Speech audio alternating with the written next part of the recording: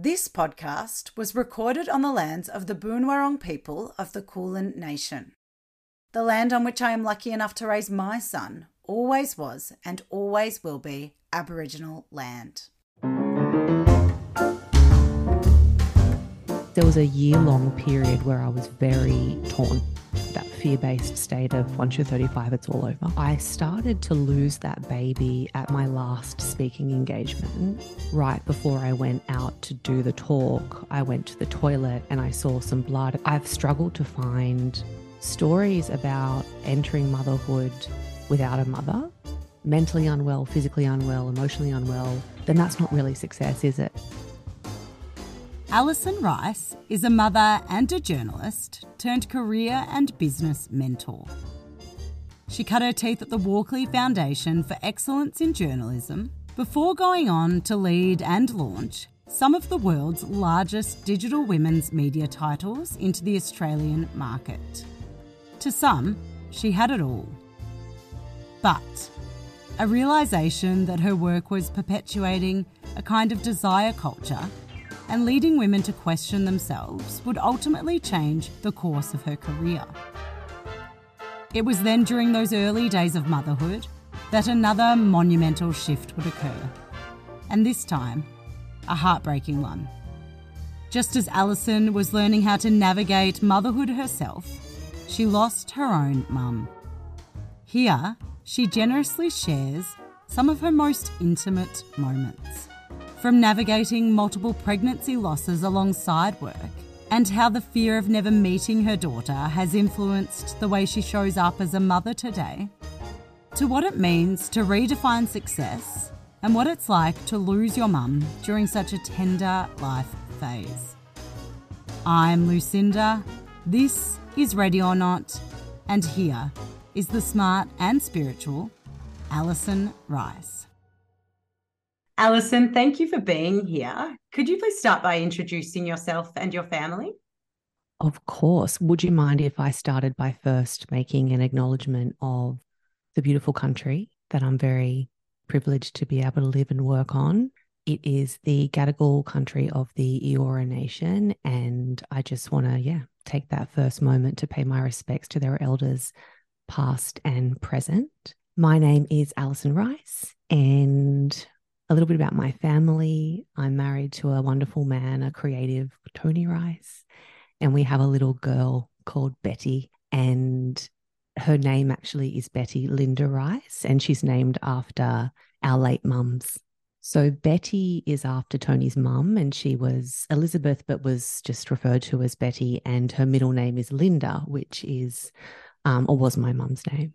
Oh, wow, that's beautiful. What a nice little acknowledgement. So in 2018, you made a pretty big career decision. You changed careers. You would have had a role that I imagine would have once upon a time been your dream until it wasn't. Can you take us back to the start and take us up to that?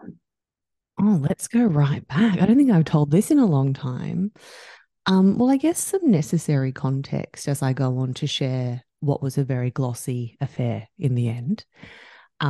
Is I was born and kind of raised in the west of Sydney, public school educated, come from a very, sometimes I call it disadvantaged, but I'm like now through the lens of my own privilege, not sure that's quite right. But it certainly wasn't an abundant childhood, and had these big dreams to get myself out of that situation and leave, move to the big smoke and do the whole media thing, which I did.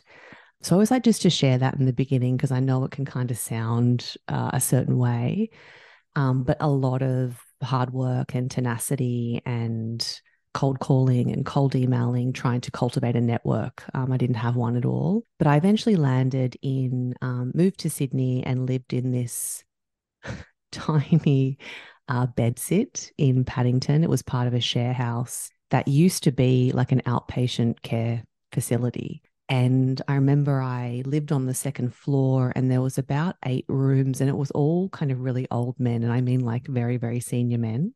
Wow. And there was a share bathroom for men and a share bathroom for women, but it was all my bathroom because I was the only woman in the building. And yeah, I mean, it was like $200 a week for this room that had like a kitchenette and a bed, essentially. And I had to pay in cash through a safe in the wall once a week. But just like kind of that example of like the willingness. Wow, this sounds like something that had happened 40 years ago. Yeah. And I mean, I guess so this would have been like 20, oh, I don't know, 2008, maybe. So you just out of school here? No, I graduated in I think 2003 Mm-hmm. and then absolutely flunked my HSC, bombed it, did not get the marks, didn't get into uni, and ended up studying as a mature age student, which at that time I think I was 21. So it's like now it's quite funny what they deem as a mature age student. But did my communications degree majoring in journalism and then went on to do, as we all do, many, many, many unpaid internships. And one of those internships actually was one of the reasons I moved to the city in the first place is I got an internship at the Walkley Foundation for Excellence in Journalism. And I'm a bit of a stayer. So once I get in somewhere, I tend to stick in there. And that was my story there as I went under the wing of someone who's still a mentor to me today, Mary Cotter. And it was an internship that turned into another internship that turned into working on a project at the time called Australia's Right to Know. So it was all about protecting free speech. And I worked on the Walkley magazine, which was all about the future of journalism, which is where I got really excited about digital. And this was like 2011, no, 2010. So we weren't really having active conversations about online media. But I quickly knew that's kind of where I wanted to go. So I stayed there for some time, worked on the Walkley Awards, surrounded by my absolute like writing idols, meeting all these people, interviewing them was amazing. And it was in that job actually that I met my husband at a book launch and then decided to go and just fill some gaps I kind of knew I had in my ambition to work as an editor. And that was just good, great, rich writing. So I went into a sub editing role for a little while at Foxtel magazine. So I used to sub the TV guide. So I did that. And then a friend of mine shared a job advertisement with me that was working on this very random US media title called Pop Sugar. And at the time, it was called actually different things, Bella Sugar, Fab Sugar, something else. Something sugar.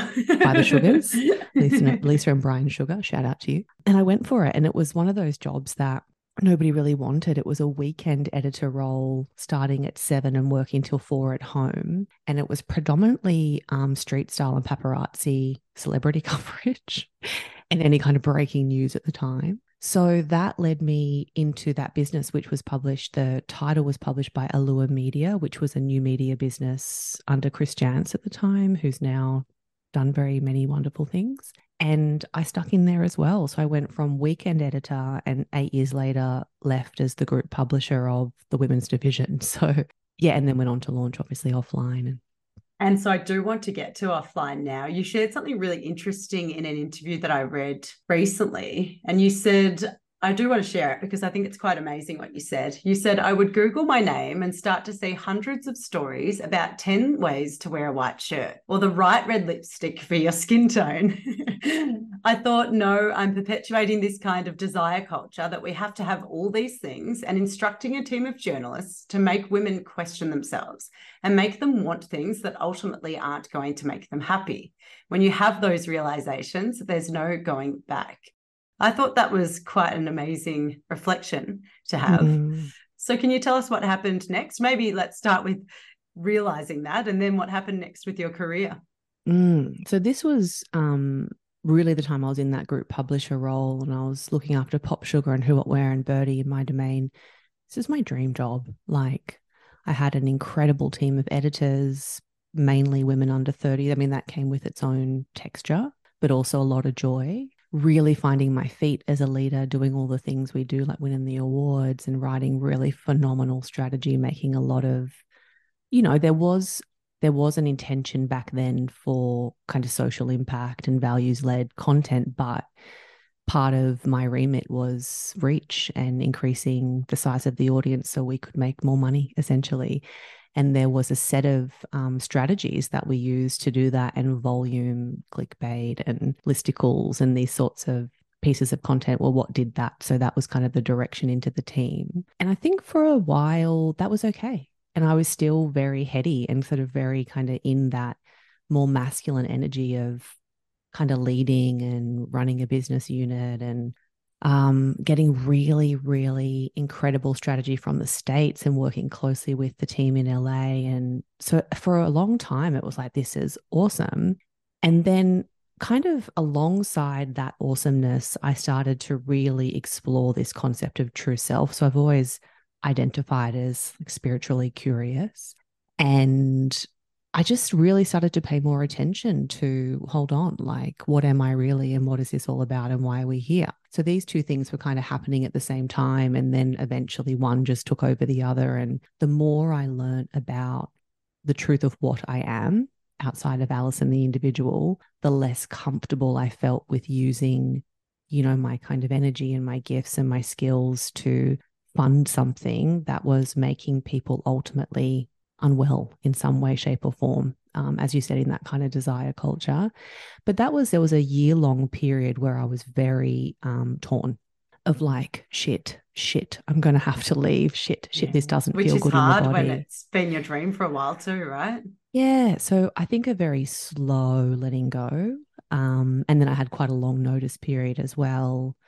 But that's kind of what led to me launching the podcast offline at the time, which I'm still recording for now. My goodness, 5 years later. I always say we never start a podcast thinking we're going to be doing like, well, I didn't That's anyway. Incredible. But that's really what offline was. It was a bridge from what I was doing to somewhere else. And I really just thought it would be a project I would do between jobs. I just kind of assumed I would go into another job. And it did so well in that first season. And I was like, hold on, this true self thing, people want to know about it. And yeah, literally the rest is history. It's like 110 episodes later, 5 years, a mentoring business.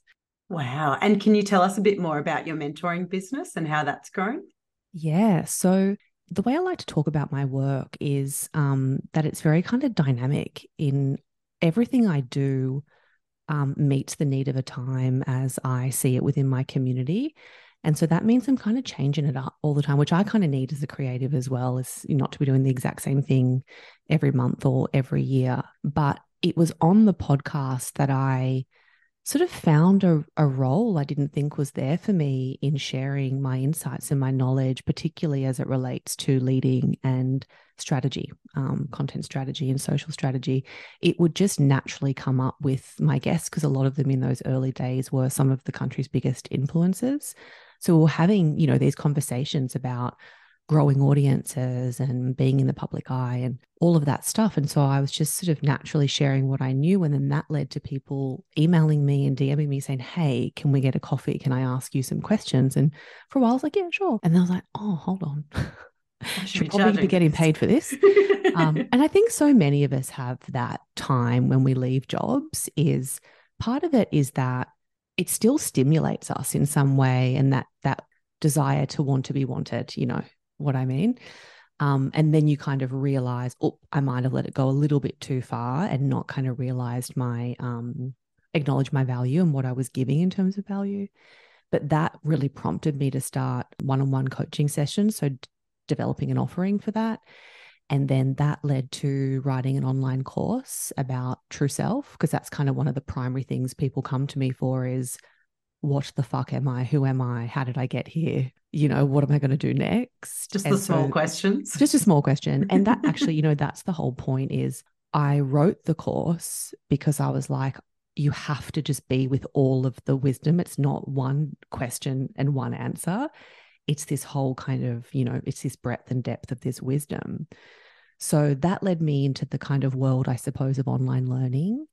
And that was 2019, I think 2020. And then I went on to develop a membership space, which I run now, and that's called Off. That's a seasonal professional development space. And I've recently, speaking of motherhood and seasons, I've just started offering one-on-one career mentoring, and I'm just about to start offering one-on-one strategy again. So the time is right for me to be able to work in that way. But thus far, it's just been more about the podcast and some more kind of group stuff. It seems like it's been a really perfect evolution with what's been happening in your life and what's been happening, I guess, in the broader world. So that's really fascinating. Now, I want to get to the motherhood side of this. When did talks of starting a family enter the picture for you? And was it something that stressed you out from a career point of view? So Tony is 13 years older than me. And I suppose I acknowledged that if we were going to have children, which I always wanted to, but of course you don't have that conversation until a certain point in the relationship, or for many that was true for me. But if we were going to have kids, if he had a desire to as well, that we probably didn't have all the time in the world. So that I kind of knew early on in the relationship. And it was around 2017 that I started to feel probably more of the societal pressure. I was getting asked the question a lot. We'd been married for, I think, at least 5 years. And so people are a bit like, what's going on here? You know, but it's just that really frustrating thing that so often for women, we start to peak professionally at the same time our ovaries do, essentially, you know.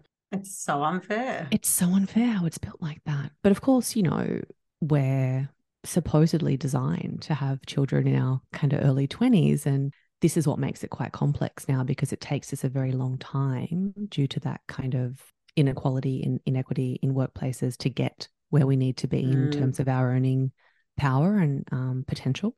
So, yeah, so it was probably around at the same time I'm in this kind of world of what am I really and what's it all about and when am I going to have a baby and this is my dream job. Oh my God, what's going on? It was all in that time. We started trying, I think, in 2017, and it just took, as many will know and can attest to, I'm sure, longer than what I ever thought. I mean, I kind of had thought, oh, you know, suppose if it takes 6 months or so, like whatever. But I remember very early days of trying, there was still a bit of a feeling like I was going to have to make a compromise. So I'm going to say I was kind of 1 foot in on the timing and 1 foot out, but a bit like, oh, we better get going, like the just in case programming I'd had. And I was 33, I think. So I was sort of like pushing up against that age where, you know, when people sort of that fear-based state of once you're 35, it's all over. Like, no. So, yeah. And then sadly suffered some losses, learnt that I had low egg quality. And so it was like, it's funny now, like looking back on it, but it was really hard at the time. We obviously went into that time of testing and we're even exploring IVF, even though we ended up having Betty naturally. And I was like convinced it was Tony's sperm, you know, and you're like, well, you drink a lot of beer and you're older and like, yeah, I'm this like vessel, this yeah. perfect, And I look you after know? myself. I'm fine. Right. And we're so aware of it. And it comes back and the IVF doctor was like, he did all the initial testing. He was like, so Tony's got like this Superman sperm. I was like, Typical. and Al said, you have low egg quality. So it wasn't a volume of eggs, it was the quality of the eggs. And so he had essentially said, you'll get one. It's just that you may have to endure more losses than normal, than is, you know, deemed normal to get there. And so that was a bit of an acceptance, I suppose. But that definitely put the pressure on where I was like, you know, now I'm 34 and like we've been trying consistently for a long time now. And then, yeah, I suppose navigating those losses and trying to remain really hopeful, and eventually conceived her in early 2020. Wow. So that was quite a pivotal time for you because that's when you'd decided to leave your business, launch your own, or leave your former job and launch your own business. How did you navigate losses, challenges that come with pregnancy while trying to keep up with all of that? So the first time I fell pregnant actually was about 6 to 8 weeks, maybe 8 weeks before I finished in the role. Oh, wow. And I don't know if I've actually shared this before, but I'm happy to. I started to lose that baby at my last speaking engagement. And you know, when you're so like the kind of stress of leaving and nobody understanding why I was going and everyone saying, what are you doing? This is the best job. You've got the job everyone wants, and trying to kind of stay true to myself, but really quite dissociated actually because of that. I think I was in a bit of survival. And I remember right before I went out to do the talk, I went to the toilet and I saw some blood and I was thinking, well, that's not good. But I also know it's not necessarily that bad. So let's just get through tonight and we'll see. And then again, like bleeding overnight, I continued. I recorded a podcast episode the next morning with my girlfriend Kelly. I hadn't announced my pregnancy. No one knew it was so early. And we did the coastal walk and all this really fucked up stuff. Now that I think back, I'm like, Alison, my love, but I just didn't have that care, I think, for myself that I know now my needs very deeply and honor those fully. But, and the loss to come, the kind of beautiful thing for me, if I'm honest, is it was all able to be explored in my work. And that for me is a gift because so much of what I create is felt. And it's, what my community is moving through, but also what I'm moving through and teaching from that really kind of lived experience.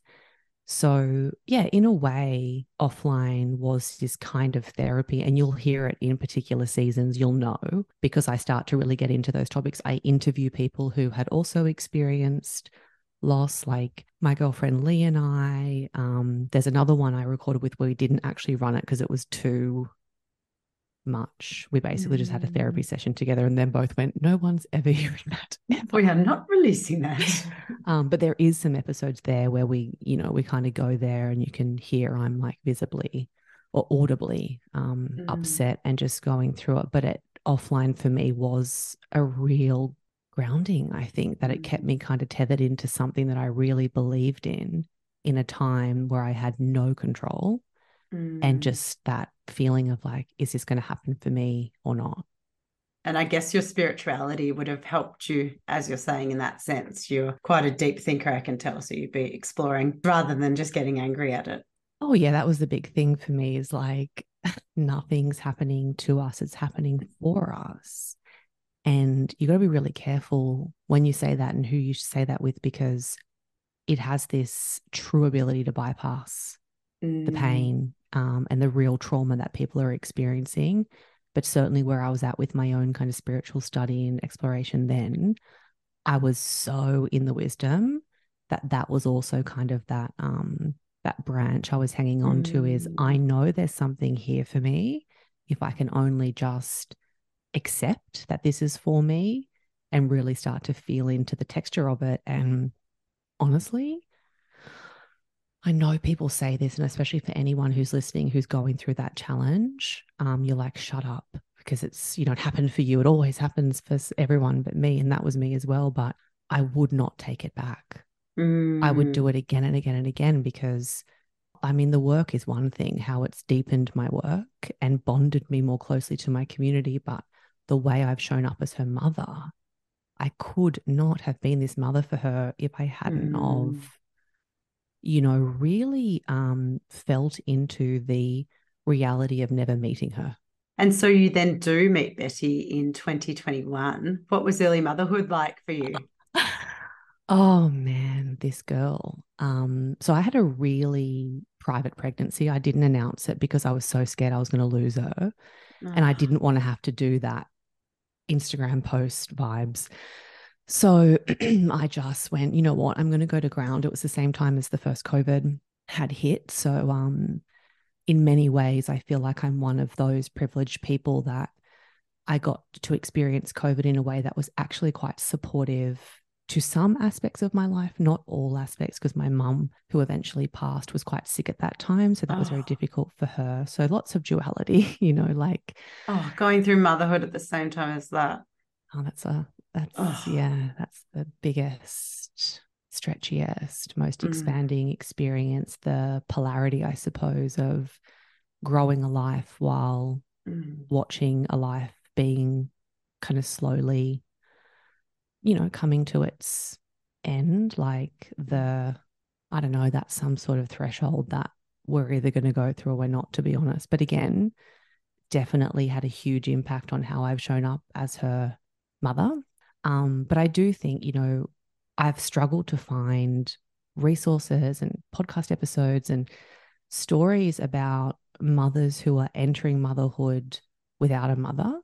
I think that's just kind Mm. of like a whole other podcast episode, probably. But Betty, after a very, anxious pregnancy, I probably had more scans than the average Joe, chose private care because I knew, and again, really privileged to be able to do that, but worked very hard to save to ensure that I could put myself in the position of calling someone, if I needed to. I had an amazing obstetrician.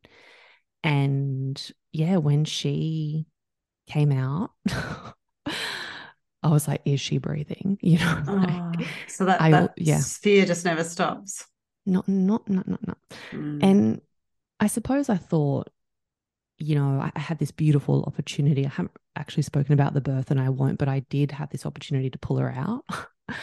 And then I thought, okay, so it'll all just fall away. My girl is here and everything's fine. But I did definitely experience a lot of postpartum, is it anxiety or postnatal anxiety? Mm. Perinatal anxiety? I don't It's know. very confusing, isn't I it? know what the posts, but I would say the first 6 months, I was looking back very hypervigilant. I could not relax. Mm. But I found overall that postpartum period, honestly, and this will trigger some people who I know have had a really hard time, and I mean that, I hold a lot of space for that. But I wanted her so bad. I just was honestly elated to, like, every time she woke up in the night, I was like, I'm here. Mum's Here's here. mummy. Um, so and of course there were weeks and days and nights where it wasn't like that. But on the whole, I was just like, whatever I have to do, like, I'll Mm. take all of this because I know what it feels like to feel like I might not get to Ever get experience it. this. Yeah. So I loved the postpartum period, and we're Mm. only having one baby. So I look at mums now holding like those really little babies in the carrier while I've got this like extremely energetic toddler. I'm like, oh, I thought that stage was difficult. I So many people know. say this, but I do, I would go back if I could, of course, to Yeah. those early months where you're just in that real dream state, I think, of, are Mm. we asleep? Are we awake? Are we feeding? Just Are so we nappy connected. changing? Yeah, that enmeshment. So I loved postpartum. Mm. Yeah. And we don't have to go any further here if you don't want to. But when you talked about losing your mother, I think about how this baby, in one way, would have been this healing balm, but in another, motherhood cracks you wide open and you Mm. think about things that you've never felt before. Was it a mixture of those two? Was it a paradox of helping you heal, but also bringing up more grief? Yeah. Well, so timing wise, Betty had been born. And so wonderfully, my mum, she was the first grandchild, so my mum got to meet her.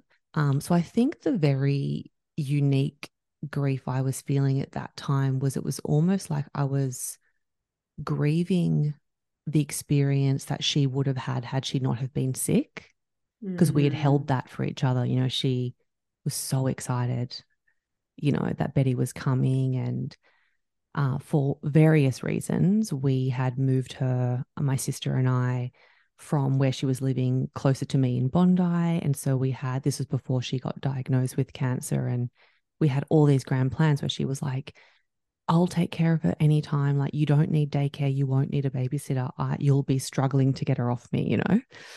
And so I'm feeling at this point, oh, wow, like how supported, like, not only financially is that going to be a lot easier for us, but I'll be able to stay in my work and all these wonderful things. But the timing was, mum had been diagnosed in the March and I fell pregnant with Betty in the May. Oh, And wow. so, so it was this very kind of, again, that duality, that the whole pregnancy and then the whole first year. And Mm. then, the whole time that mum was alive while Betty was earthside, it was like a dual care. So it was like I didn't have my mum Mm. show up in the way she wanted to. I knew I needed her to.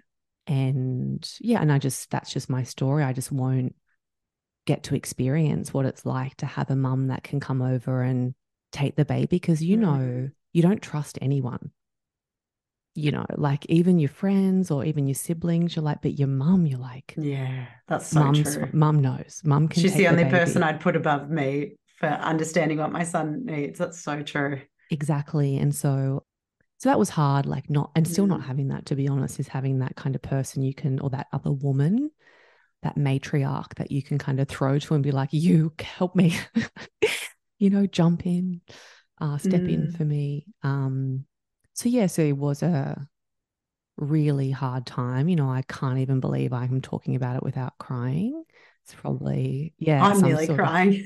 well, and you know, I'm a massive crier, actually. Anyone who listens to my podcast or is in my membership or anything, but I don't know, maybe it's adrenaline in this moment, but I haven't really like, properly talked about it. Yeah. But maybe it's the dissociation again. You know, we like, I can say the words without feeling the feelings, because if I let the feelings in the body, then the whole thing is over. But yeah, I actually recorded an episode for my girlfriend's podcast, Zoe. I think it's coming out soon. And we speak about this topic at length because she lost her mum when she was 17 and going on to have two beautiful kids without a mother. And then my kind of story of it all kind of happening at the same time. So definitely if anyone's like, oh, want to go a bit more on this, that's going to be out there in the world eventually, I think. I will listen to that. Thank you so much for sharing that story. I'm so glad your mum got to meet your beautiful daughter. Yeah. So obviously you had a lot going on personally during maternity leave, but from a logistical point of view, what did maternity leave look like when you owned your own business? The other beautiful thing is so much of my mentoring work and my methodology I've applied in my own life. And so I was very, very deliberate with what I would and wouldn't do, how much I needed to work financially versus what I could realistically kind of say a polite no to. I recorded more or less an entire season of the podcast before I went on maternity leave. Yeah. How many episodes is that? I was a machine actually when I was pregnant. I think I used to do these very long 15 episode seasons. Now they're 10. I think I had about 7 in the bag when That's impressive. gave birth to her. And so my maternity leave and work situation was really that I just had the podcast going and it was all scheduled. Like, again, I'm like a content engine and I just have really deep kind of systems and processes, and it was all scheduled. So all I had to do every fortnight was basically put it on Instagram. And so that felt really good to have had been that prepared. And then I slowly started to kind of think about, okay, well, I'm going to have to make some actual money here and start to grow and develop the business. And I think that was around the time she was maybe 8 months old. So yeah, so that probably was the extent of my maternity leave, if I can call it that. And then I went into a really big kind of creative build phase to put the membership together, because that was kind of the next evolution of the brand and the business. So how did you find ramping work up in those early days of really starting to return in a bigger way? I loved it. And I think at that time I had engaged some support. So I had like a colleague, essentially. I'd never had one in this business before. And we were just bouncing off each other. And actually our kids, our little girls, were born like a day or two apart. Oh, wow. So so also, I mean, she was a second-time mum, but we were experiencing the same milestones with the girls at the same time. And we really understood, which you don't know until you know how amazing it is to work with other mothers, because it's this unspoken, like, I can't today. You're like, no worries. Or, you know, if you see them working quite late at night or early in the morning, you just trust that they're just doing what they have to do. So I felt really stimulated in a good way, really creative. I think I hadn't realized how literally our brain chemistry changes, you know, when we grow humans inside our bodies, if we're privileged to be able to do that. I didn't ever connect how that would flow into my I've never ideas thought and my about that still. creativity. I was like, Yeah. I was getting all of these downloads. I felt so tapped into source. It was just like this really magical time. And and then went on to kind of birth the next evolution of the business, which has been going now for the second year of the membership.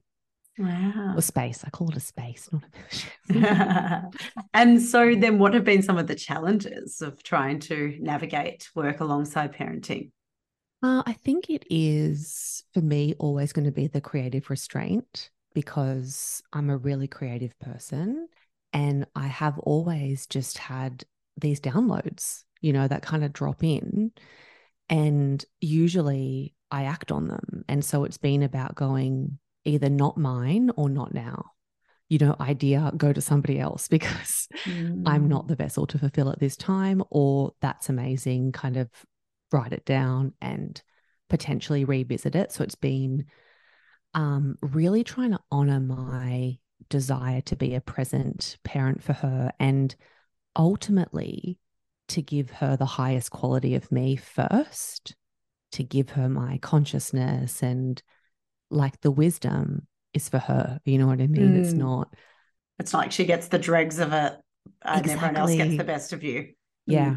So that's probably been the most challenging part, is just making sure that I'm continuing to reorient myself if I need to, you know what I mean, in the moment, and not letting it lag too long if I feel that the priorities aren't quite in order. I've been quite quick to make changes. Yeah, if it's not feeling like she is my primary focus, and that the work and community and everything else comes secondary, and the marriage and the friendships and all of the a million other things in our lives, all of those things. So yeah, you sound like someone that's always been quite organized and perhaps good at boundary setting, or maybe that's a learned skill. Which one is that? Is this something that you've innately been good at organizing and setting boundaries, or is this something you've learned? Systems design and I guess just like organizational thinking, like, yes, that's always felt quite innate for me. I kind of love taking what is a really big idea and concept and then figuring out how it's going to land, where it's going to live, how it will be engaged with. I love all of that stuff. So I'm very detail orientated. I try not to kind of go into the perfectionism piece. I'm not a huge kind of believer in that, but I definitely have sometimes an overextended attention to detail that I could probably chill out a bit on. But I get a lot of joy out of thoroughness. So yeah, so that has always been innate for me in every job, which has made me a really, I think, efficient creator and leader. But the boundaries, they were learned for me for sure. They definitely something I've had to learn how to establish and then learn how to maintain. So the boundary setting is one thing, the boundary keeping is they're another different thing. beasts, aren't they? They definitely are. And I suppose that very natural tendency to want to please and to be that person who says yes. But I think Betty is the only reason why I've been able to say actually no. So without her, I think I still would have been really challenged in that department. But now it's just super clear for me. There is just, I don't even waver on it. I just know immediately in the body if it's going to be a yes or a no. And also as a career and business mentor, like I have to model it. So in my membership in the space I run, I'm actively modeling my boundaries and my working hours when I respond. So I take that really seriously. Like you'll never receive an email from me outside of working hours. Try and be really diligent with out of office if I'm not actually going to be online for a few days. Yeah, all of those things. So yeah, I've got to walk the talk. Yeah, that's really impressive, because I think that can be the hardest thing. And you've just reminded me of a conversation I had with Ambika Gautampai, who was on this podcast. And we were talking about how it's interesting that we only start to set boundaries when it's for our babies. Like it's like the first time we become properly selfish is still in service. And it's such a paradox, because it's like we're trying to be like, no, I matter and my energy matters. But I'm like, I'm still doing it for my son. Can I just figure out how to do it for my actual self? For myself. That's a really interesting kind of framing for it. Like I'd never thought about the fact that I still need an external motivator, to help me keep those boundaries in place. So you've left me now with something I can go and do a little bit of. Yeah. And look, I've got no answers either, but we'll both have to think on that one because, yeah, it's something that I realized I'm getting better with boundaries, but it's still for someone else. For someone else. So for anyone that is unfamiliar with your work, can you tell us about what true self-success means? Yeah, so this is the thing that actually one of the bigger downloads after I had Betty is I'd been having all these honest conversations. I'd been having over 200 one-on-one, what was then kind of career coaching sessions prior to having her. I had written the course. So I had this kind of really beautiful growing body of work, but I still hadn't made contact with like, what is this though?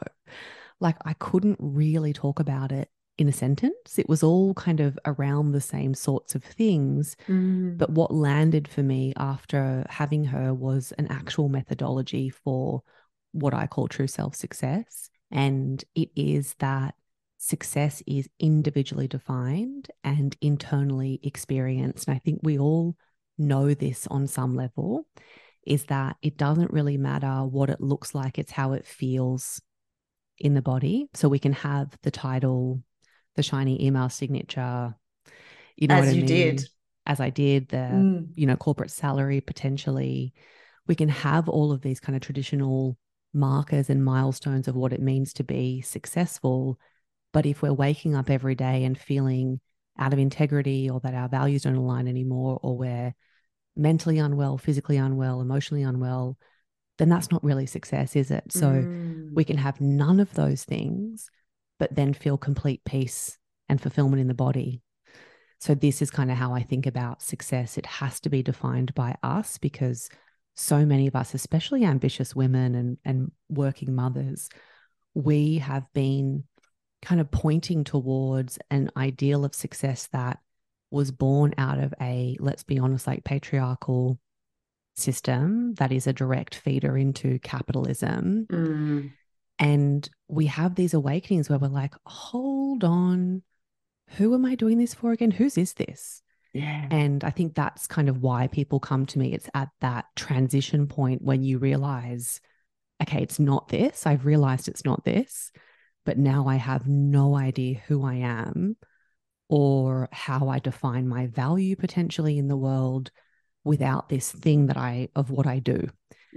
So a big part of my work is really helping people understand that we're not what we do for a living, and that is not how we define our value in the world.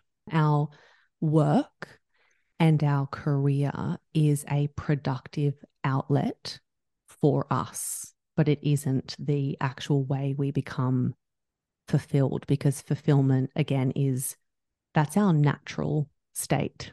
We are fulfillment, and we export that into people, places, situations, our work. So it's just spinning it around the other way. And so what's really beautiful is members of my community and people I mentor, for somebody, success is working 3 days a week, only doing 5 hours on those days they are working, spacious time with their kids. For some people, it is the full-time high-flying job, earning a certain amount of money. Wonderful. But you have to know when you get it that you chose it, and that you accept it, and that in the body you wake up, you go, yes. And it actually feels good rather than looking good.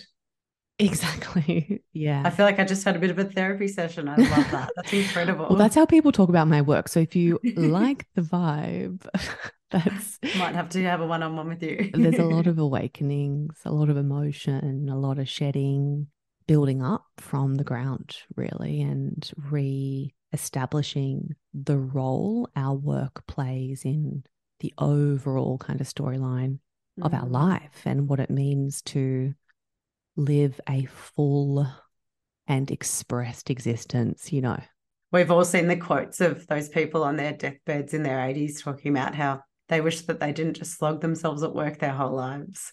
So it's like getting people to realize that before that happens, while they're actually living their life. Yeah, before they reach, like a lot of people come to me having experienced diagnosed burnout. So wanting to kind of catch it before it makes us truly unwell, because that can take a long time to rebuild. And for a lot of people I mentor that have experienced that, they can never really operate at that sort of idea of full capacity again. Oh, that's really interesting. Yeah. Which I think from what I've been told and what I've observed is really hard, because then you start to feel like you did it to yourself. But we've got to remember that the system did it to us. You know, we are only doing what we've been taught. We're only going and getting the things we've been told to get. But I think this is the big kind of collective awakening that's happening now. And it's, you know, being led wonderfully by women and mothers who are like, Yeah. nah. Because we've had that time to pause, because you're really on a hamster wheel from the moment you're born. Yeah. And you don't take much time to reflect, which is so sad, because we all need to reflect on our lives and how we feel in them. Mm-hmm. And so this is kind of runs into this idea of seasons, which I teach about a lot. And professionally, we earn different things in different professional seasons. Like some seasons, I've been in one of them, it's an earning season, money. You know, we're kind of getting up there in terms of our earning potential. Some seasons we choose to learn mentorship or new skills, or some seasons we choose rest and flexibility. But I think the key to this idea of kind of professional peace is acknowledging the season you're in, accepting it, and surrendering into it, instead of being in resistance to the season the whole time of this isn't it and I need more and it should be this. But actually, at your deepest need, you said you needed to rest. And so you might just have to get a job that doesn't require you to overextend yourself or give more than what you actually have to give at the moment. But that's the ego, isn't it? Where we're like, but I'm not stimulated, I'm not relevant, I'm not growing. But actually, I'm not who I was. That's right. So this is the shape of my work, to be honest. This is what we're getting into every day, is the realities of living through this, because it's all right for me to say it. But when you're in it, you need a helpline to be like, what have I done again? You know, like people leaving their jobs 3 months later, they're like, fuck. I'm like, What I know. have I done? So the membership, I have I do voice mentoring. So it's voice memos from me. And in the beginning, I was like, you know, just 5 or 10-minute responses. I'm like, I crack like 30 minutes a lot of the time. They're like these mini podcast episodes.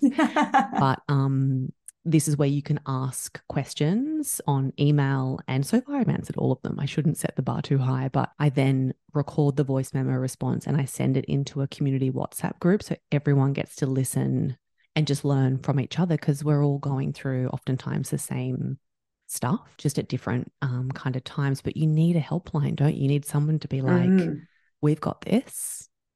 And the community, we're kind of moving around this shared belief that we define success for ourselves, but it's going to be uncomfortable because people aren't going to understand it all the time. Yeah, you've just reminded me of something that I've been thinking of pretty much since I had my son, which is that I'm probably a very categorically busy, ambitious person who's go, go, go, go, go, used to fit anything into my calendar that I could. And then I had my son and I really enjoyed the slowness of being connected to him and slowing down and breastfeeding and all of that. And I really consciously remember thinking to myself, like, don't lose some of this feeling when you go sort of back to your everyday life. What do you tell people that are sort of jostling between that ego and that productivity machine, and that want to slow down and just enjoy themselves and enjoy their life? Well, I think this is where the restraint comes in. We have to have the capacity to witness our behavior. So this is witness consciousness, where there is space between the observation and the doing, the observation of the doing. And so if you can look at your behavior and you can know that the action I'm taking isn't serving me and not doing the thing I said I would do, this is half the battle. Usually we're just doing it unconsciously, you know, where it's just happening. We're in this kind of frantic action. And then we might get to the point where we hit a wall, or we have the breakdown, or we, whatever it might be. But part of my role, I suppose, as a mentor is to keep you in that suspended state of awareness of your, let's call it, more egoic motivators. So we can identify them, we know they exist, and we can quickly spot when we're doing the thing. And then we pull ourselves back into that true essence and that true nature again. But this all kind of stems from beautiful ancient wisdom. And the more you're around it, the easier it is to fall back into it. And that's kind of the function of the space as well, is to keep us surrounded by this sweet knowledge that keeps us tethered into our essence and into our truth in a world where we just have to walk out the door and be so overstimulated or get on our phone and move into comparison, doom scrolling, which I'm not exempt from, by the way. I'm not perfect either. But at least I have this space, which serves for me as it does for others, where we remember our true nature. We remember the truth of what we are and why we're really here. Like, why am I in this body? What have I come down to experience and surrender into or evolve beyond? But I think what we're kind of missing, and part of the reason I created the space, is we're feeling quite isolated. Despite all this hyper-connection, right? Exactly. It's us and the screen, but it's a very one-sided conversation we're having with ourselves, isn't it? And so really coming back into community again and finding our people, and allowing it to be just that, so often it's like, well, what purpose does this serve in my life? And what am I getting out of this? And am I extracting the maximum amount of value I can?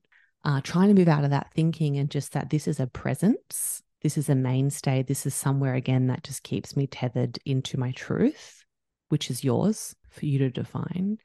But I'm just reminding you most days to do it, to come home. Yeah. Wow, you've given me a lot to think about. And I was just thinking that I've probably never so much through an episode, so I might have to cut a few of those out.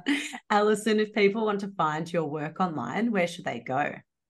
The best place to go is getoffline.co, so .co. And I always suggest, again, because the nature of the work is very dynamic, I'm always changing it up and moving in and out of my own kind of seasons and capacity with work. So my email list, I know people are like, I'm not signing up to another list, but it really is the best place because I only send 1 or 2 emails a month. There's a beautiful monthly mood I create and share, which just talks about the kind of cosmic quality of the time. I invite you into some self-inquiry and I'll share an episode of the podcast, but it is also the first place I just share what I'm doing and what I'm offering. And for the space, we open our doors twice a year. So it's not very often, but it's called Off. So if you go to my website, you'll be able to see there's a whole dedicated page to kind of what it is. And we are opening for enrollments July. Amazing. 2023. So that would be the next opportunity to hop inside and experience that 4 months inside each time. Incredible. I have loved hearing your story and your wisdom. Thanks so much for being here. What a pleasure. Thank you for having me. Thanks for listening to Ready or Not. If you liked the show, please tell your friends, subscribe, or write a review. You can also find us on Instagram at readyornot.pod. That's it for today. We'll see you next time.